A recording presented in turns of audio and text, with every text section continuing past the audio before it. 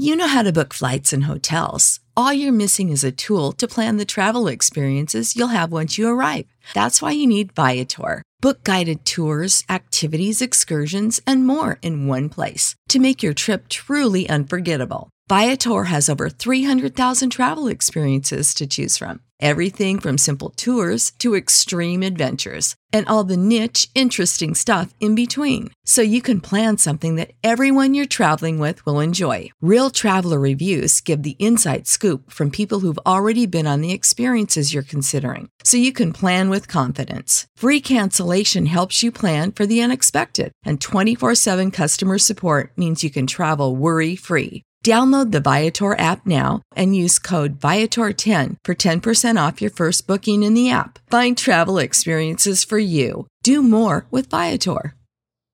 And now, Roma Wines, R-O-M-A, made in California for enjoyment throughout the world. Roma Wines present Suspense.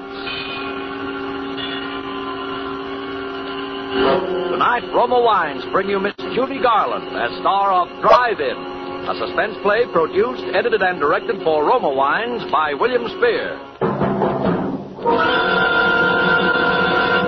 Suspense, radio's outstanding theater of thrills, is presented for your enjoyment by Roma Wines. That's R-O-M-A, Roma Wines. Those excellent California wines that can add so much pleasantness to the way you live, to your happiness in entertaining guests, to your enjoyment of everyday meals.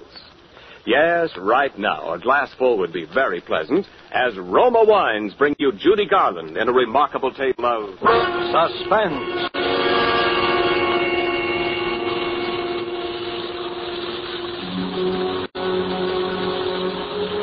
I wish I hadn't let Ruth talk me into serving that last car that came into the drive-in that rainy night. It was late and I was tired. I'd been on my feet all day carrying heavy trays, hopping through it with impatient people glaring their headlights on and off in my eyes. And heaven knows there are a lot of impatient people in Hollywood. We car hops don't have an easy time of it. Talk about your mail carriers. Well, we're the same. Raining or blowing or boiling hot, we've got to get through with that tray and know the reason why. Tired, hungry people who sit back in their car expecting $1 million worth of service for a 10-cent tip. Why do we do it? Sure, there are other ways of making a living in Hollywood, but not many that hold that glittering promise that maybe someday, somehow, maybe someone will say, Why, that girl looks like Lana Turner. yes, at least her hair's done up that way. I think I could use her, Rennie. The musical version of the Forsyth Saga. Oh, she'd be great in color. I think I'll ask her to come out to the studio. Yes, I know.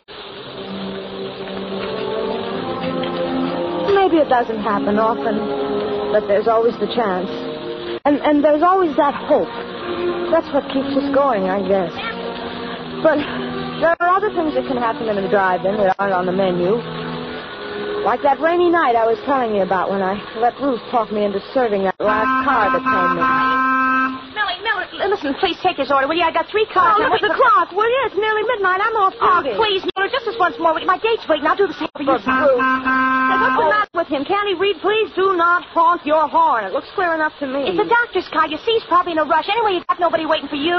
Oh, all right. Oh, gee, thanks, Mill. That's right, Rennie. It was true. I had no one waiting for me. Only the bus that was going to take me to Glendale, where I lived alone in an apartment. So I buttoned up my raincoat and took a menu over to the car. Good evening. Never mind the menu. There's some black coffee, a pot of it, and a ham sandwich. Please hurry it.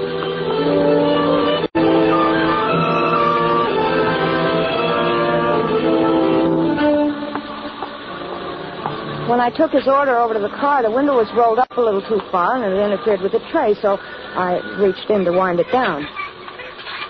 When I touched the handle, it felt wet. Kind of sticky, too, but I didn't think anything about it. I got the tray firmly set, and then I looked at my hand. It was as red as blood.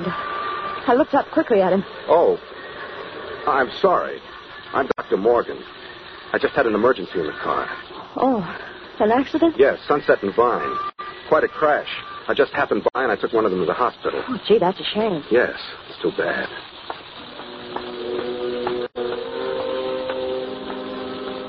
I walked back trying to wipe the blood from my hand with a paper napkin. It gave me a creepy feeling to have somebody's blood on my hand. Then I went in to wash. I was trying to keep close track of the time, and I was a little worried for fear the big drive-in clock wasn't right. It sometimes ran slow. So I took a coin from my apron pocket. I figured it was worth a nickel not to miss that last bus to Glendale. I walked over to the payphone, and I was about to drop the nickel, and when I looked out, and he was leaning on the horn and beckoning to me at the same time. I put the nickel back in my pocket and hurried out to him. I'm sorry, but I'm in a hurry. I haven't time for this coffee to cool off. I'll take the sandwich with me. How much do I owe you? Well, that'll be 42 cents. Oh, here you are. Thank you. I hope I didn't interrupt your phone call. It wasn't important, was it? No, I was just checking on the time. I don't want to miss my bus. There was a clock right over your head. Well, that's usually wrong. If I have the time, it's about 4 minutes to 12. Oh, I'm going to miss my bus. What time does it leave? At midnight from Hollywood and La Brea. Hop in. I'll take you. I'm going right past there. Oh, would you? I'll take the train. I'll be right back. I might still be able to make it. Okay. In my hurry to unhook the tray from the window, I gave it a jerk and it fell crashing to the ground. Oh, dear.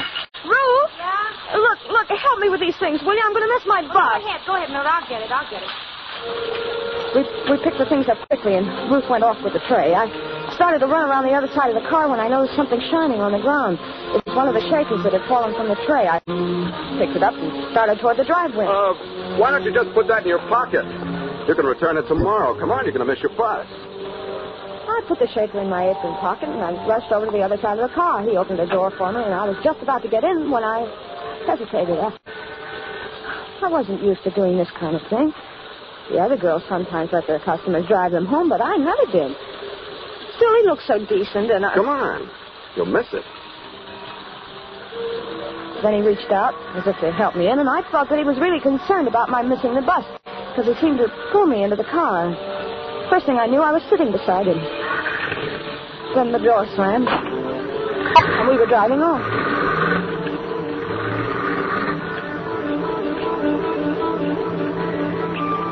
I was a little uneasy, but then I thought it's only a few blocks. I won't be in the car long.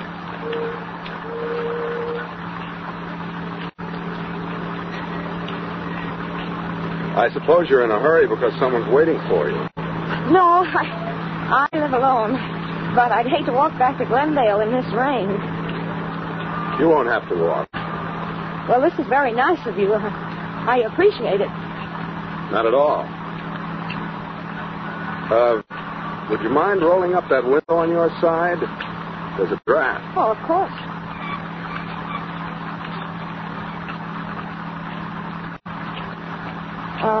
You can let me off at that corner over there. All right. Mm-hmm. Anywhere along here will be all right. This is fine. Right over there by the stop sign. Wait a minute, you're going through the stop signal. Am I? Yes, but I'll get off over there by the other one. My bus? You're turning the wrong way. Am I? Yes, this goes up to Laurel Canyon. Does it? Hey, let me out of here. You thought you were pretty smart, didn't you? I don't know what you mean. Please, let me out of this You car. went right to the phone. You thought I wouldn't see you. The phone, but I was calling about the time. Honest, I was. The time. That clock over your head. But that clock's wrong sometimes. Besides, who would I call? Why should I call anyone about you? You were calling the police. No, honest, I wasn't. Let me out of this car. You were going to catch a bus. You were going straight to the police. That's where you were going. But why? Why should I go to the police? You know why? No, really, I don't. Because you saw it. You saw his blood. No, you don't. There. You won't need to try to open that door again. Now we'll be getting along.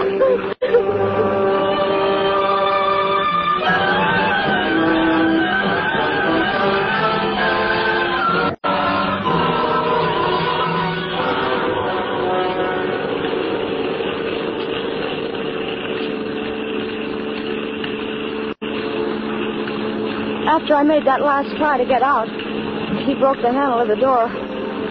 All the strength seemed to go out of my body. I just sat there as we drove on.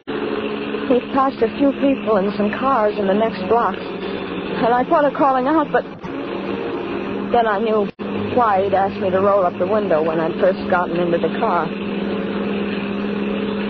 Then we were at the mouth of the canyon, and I could see the road, dark and lonely up ahead. The car twisted and swerved. My arm ached from the strong fingers that had dug into it when I tried to jump out. I looked at him from the corner of my eye. He hadn't seemed like a criminal back at the drive-in, and he didn't seem like one now. His jaw was black from needing a shave, so his face... Well, it wasn't like a criminal's at all. It was so tired. Quit staring at me. Oh, look, I didn't know anything about you. Honest, I didn't. Please let me go. You know something about me now. Well, I won't tell anybody. Whatever it is, I promise I won't. A woman's promises. Remind me to tell you a story about a woman and promise. Oh, let me out. Please let me out right here. It's a long way back to Glendale. That's all the better. It'll take me hours to get back, and you'll be miles away by then. I'm not taking any chances with you, kid. Please let me out. I've got to get back. You said no one was waiting for you. You live alone, don't you? No one will miss you.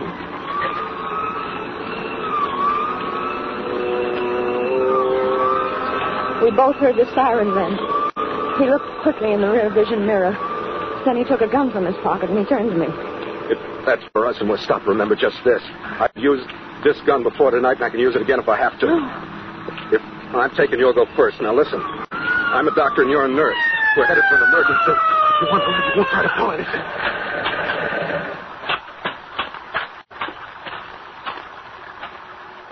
You're on awful fast for a wet night, aren't you? Call a jet from Hollywood. I'm Dr. Morgan, officer. This is Nurse Johnson, emergency call. I see your identification. He fumbled through his pockets with one hand, holding the gun in my ribs with the other. The motorcycle cop looked over at me. I thought for a moment I could signal him with my eyes. But then I knew he wasn't looking at my face. He was looking down at my white starched blouse, which you could see under my raincoat. He thought it was a nurse's uniform. Ah, here you are. Okay, Doc. Sorry I stopped you.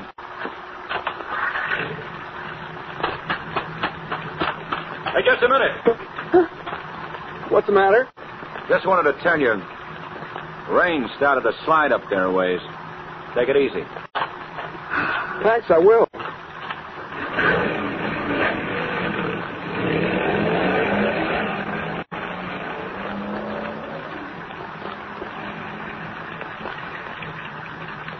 You're not Dr. Morgan, are you?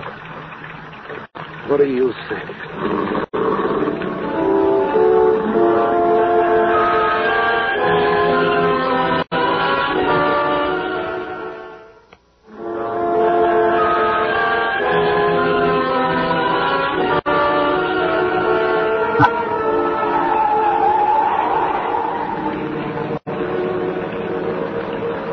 Then we came on the landslide. It wasn't a big one, but it had made a terrible mess of the road.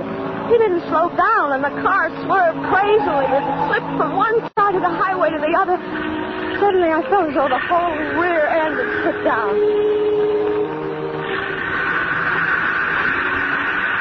I looked over at him. He was tense. His neck was turned white as he clutched the wheel. He shoved the car into reverse. Oh, I hoped it had never moved. It didn't. We were stuck, hopelessly stuck. But all the luck. Suddenly the car was filled with light. A car had come around the curve behind us. This might be by chance. Remember, I still have this gun. Don't try anything. Say, we're stuck here. Could you give us a push? We'll have some California hospitality, will you? I'll have to get out. I'll have to put something under the wheel. You stay here. Now stay there. Well, we'll have to hide.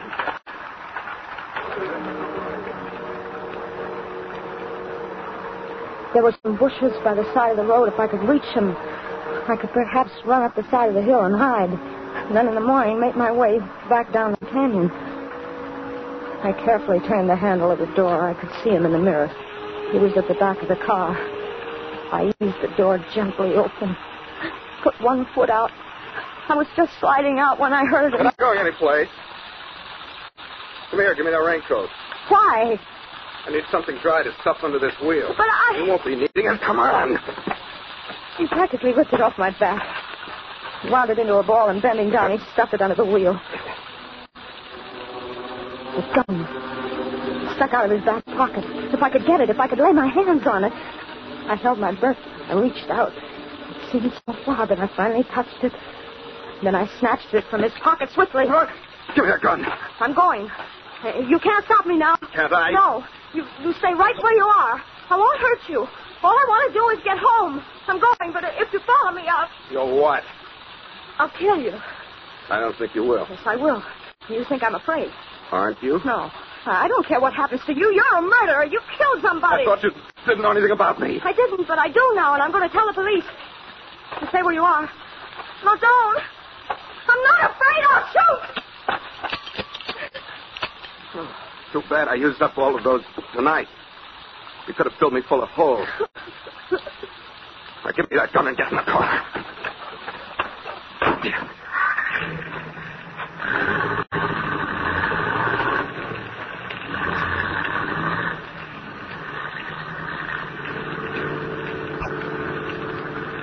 Are you going to kill me?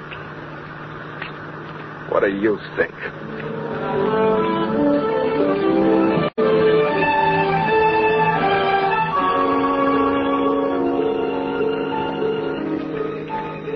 We were nearing the top of the canyon now. The road was very steep. The rain had let up. It was just drizzling now. Even though he hadn't answered my question, I knew the answer. He was going to kill me. I wouldn't get back home tonight. Not tonight or any other night. It was funny. I sometimes used to hate that little apartment of mine when nothing ever happened. But tonight... And then, for some strange reason, I thought about Ruth. What would she say tomorrow when I didn't show up at work? And I wondered where they'd find my body. Well, here we are.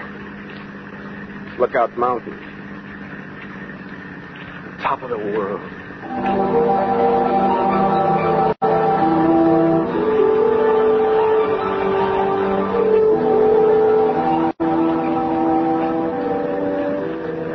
Suddenly we came over the crest of the hill, and way down below the city stretched out for miles. Millions of lights glittering in the rain. For a moment I forgot everything. It was the most beautiful sight I'd ever seen. Ever been up here before? No. Nice, isn't it? Yes. I used to come up here with a girl once. We used to sit and talk for hours. Come on. We'll get a better view if we get out. I knew it was foolish to argue with him, so I followed him. But as he walked over towards the edge, I became frightened. It was such a steep drop. Well? Come on. I'm afraid to get so close to the edge. You won't fall. Look. That's Los Angeles over there. That bright line of lights is Western Avenue. I went to school somewhere along in there. I used to get in all sorts of trouble at school. But I got by. I managed. Everyone said I'd grow out of it. Over that way towards the ocean, that's Westwood. That's where she lived. This girl I was telling you about. That was the best part of my life, I guess. That's when they said marriage and a wife would straighten me out. Marriage and a wife would straighten me out in Westwood, they said. Does your wife still live there? No. She's dead. Oh, I'm sorry. You needn't be. I killed her. Why? Because she couldn't keep her promises. Did you kill her tonight? No. A long time ago. The jury said I was insane. But I think it was the sanest thing I ever did. They put me in an asylum. Did you know what it's like being locked up year after year when you know there's nothing wrong with you? No. No, I don't. It isn't good. You'd do anything to get out. Anything. Anything. I knew if I could keep him talking, maybe a car would come along. Maybe something would happen. It was my only chance. What are you thinking about? You killed someone else tonight, didn't you? Yes. Dr. Morgan? Yes. He was one of the men who thought I was insane. Why did you do it? I wanted his car to get away in. I didn't want to be locked up anymore. Oh, but they'll catch you. No. They won't find the doctor for several days. I saw to that. How can you be so sure? I do things thoroughly. What are you going to do now? First, I'm going to... And then I guess I'll go south. I knew what he meant by that pause. I started to back away slowly. I'd made a mistake by reminding him in the present. My hands went instinctively to my apron pocket for something to defend myself with. I knew there was a pencil there. It was sharp. Maybe I could scratch him or hurt him some way with it, but when I reached for it, I felt something else instead, something cold and hard. I was puzzled for a moment, and then I remembered. It was the shaker I'd picked up at the drive-in. Stand still. And then he started moving toward me.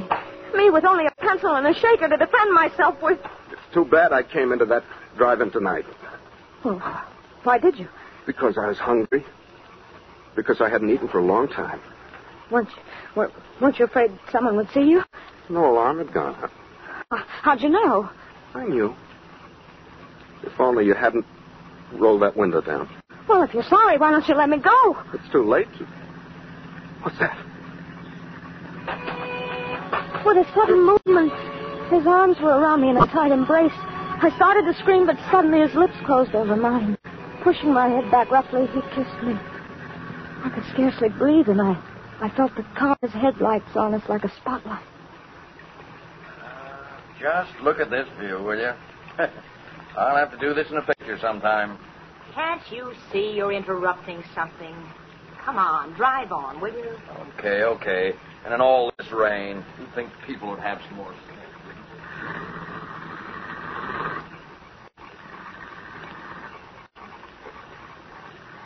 He held me a moment longer. When the car had gone, he released me. My pencil had fallen to the ground. I was left with only the shaker in my hand. I fingered it nervously, and then I felt the top coming off. I felt the contents spilling in my hand. What have you got in your hand? Nothing. Give it to me.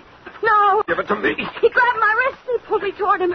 We were moving to the edge of the cliff, but my other hand was free, and I threw the contents of the shaker into his face. His hands flew to his face in an effort to clear his eyes, but I knew it was too late to pepper and blinded him. He lunged out for me, but I stepped aside quickly, and he slipped in the mud. His hands went out to steady himself. He clawed frantically at thin air. And then I saw him falling over backwards over the edge.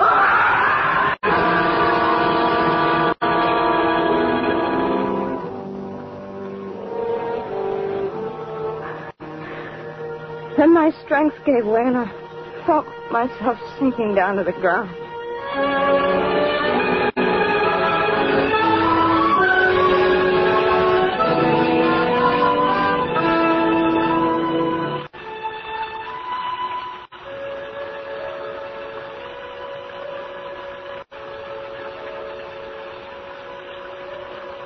I don't know how long I must have been there, but when I came to, it was raining again. I was soaked to the skin, and there was mud caked in my hair. There was no one in sight. The lights of Los Angeles stretched out in a pattern peacefully below. And I knew that somewhere at the foot of those hills was Glendale. And my apartment. I rose slowly to my feet, and I started back toward the road. Somehow, everything that had happened seemed unreal. like a dream. Everything but the way he kissed me. To keep me from crying out.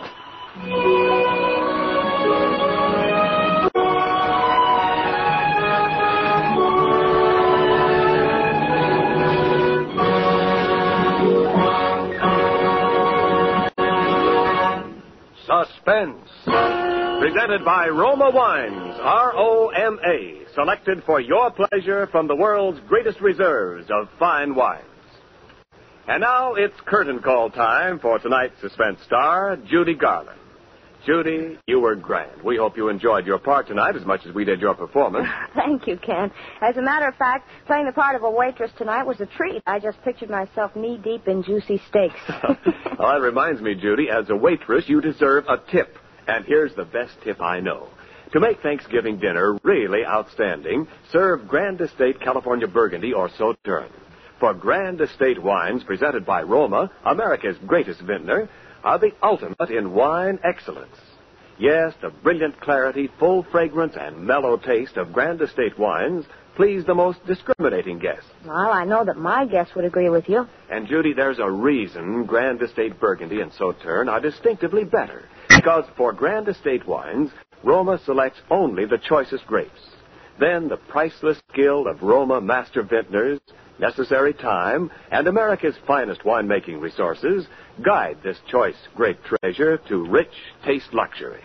So, remember, when you serve Grand Estate wines, you serve the finest, the crowning achievement of vintner skill. Well, that's a real tip, Ken. And so you can follow it, Judy. Here, with Roma's compliments, is your gift basket of Grand Estate wine. Well, thank you. And while I'm giving out thanks, let me give a great big portion with love and kisses to my great and good friend Bill Spear for his magical direction, and to Raymond Lewis for playing the man so wonderfully. Well, thanks to you, Judy, and to Metro-Goldwyn-Mayer, producers of The Yearling, for their cooperation in making you available to us tonight. Next week, we'll have Chester Morris as star of Suspense. Oh, he's one of my favorite actors. I won't miss it. Good night. Tonight's suspense play was written by Mel Donnelly and Muriel Roy Bolton. Next Thursday, same time, you will hear Chester Morris as star of Suspense. Presented by the Roma Wine Company of Fresno, California.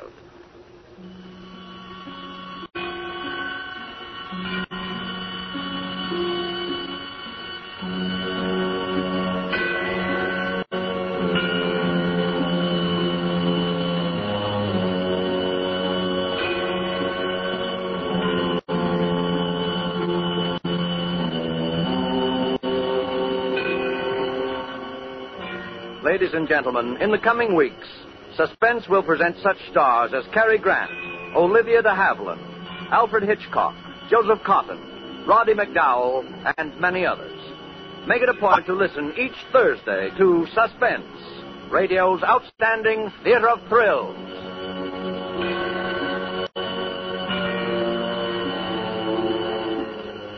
Suspense is broadcast from coast to coast and to our men and women overseas by shortwave and through the worldwide facilities of the Armed Forces Radio Service. This is CBS, the Columbia Broadcasting System. For the ones who work hard to ensure their crew can always go the extra mile, and the ones who get in early so everyone can go home on time, there's Grainger, offering professional-grade supplies backed by product experts so you can quickly and easily find what you need.